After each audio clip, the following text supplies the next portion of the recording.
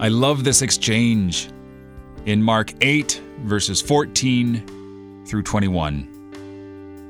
It's just almost a comedy how they're thinking on worldly things and Christ is speaking about spiritual things.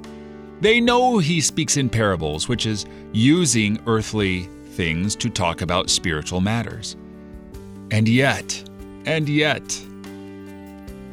he closes the dialogue with, "Do you not yet understand?"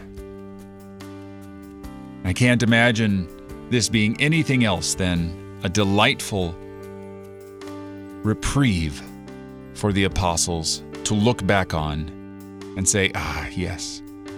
Oh, how silly we were. Because do you not yet perceive or understand? Are your hearts hardened? Having eyes, do you see?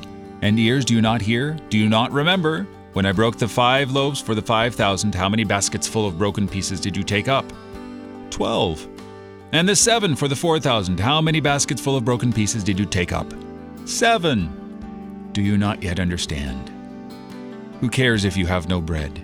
If you have Jesus, you have everything. If you have Christ, you have everything.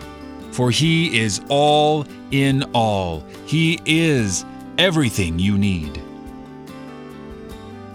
Seek first the kingdom of God. You're listening to Oratio, part of your morning drive for the soul here on Worldwide KFUO. Christ for you, anytime, anywhere.